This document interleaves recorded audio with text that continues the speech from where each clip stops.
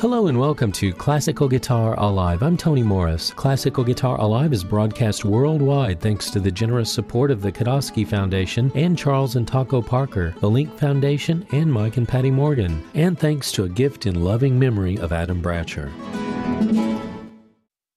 Thanks for joining me. This week's edition of Classical Guitar Alive features music by Bach, Albeniz, British composer and broadcaster John Brunning, and a 2022 interview with Adam Levin of the Great Neck's Guitar Trio. We'll start with music performed by another guitar trio, Italy's In Tempore Belli Guitar Trio, performing Bach's organ concerto based on Vivaldi, BWV listing 593.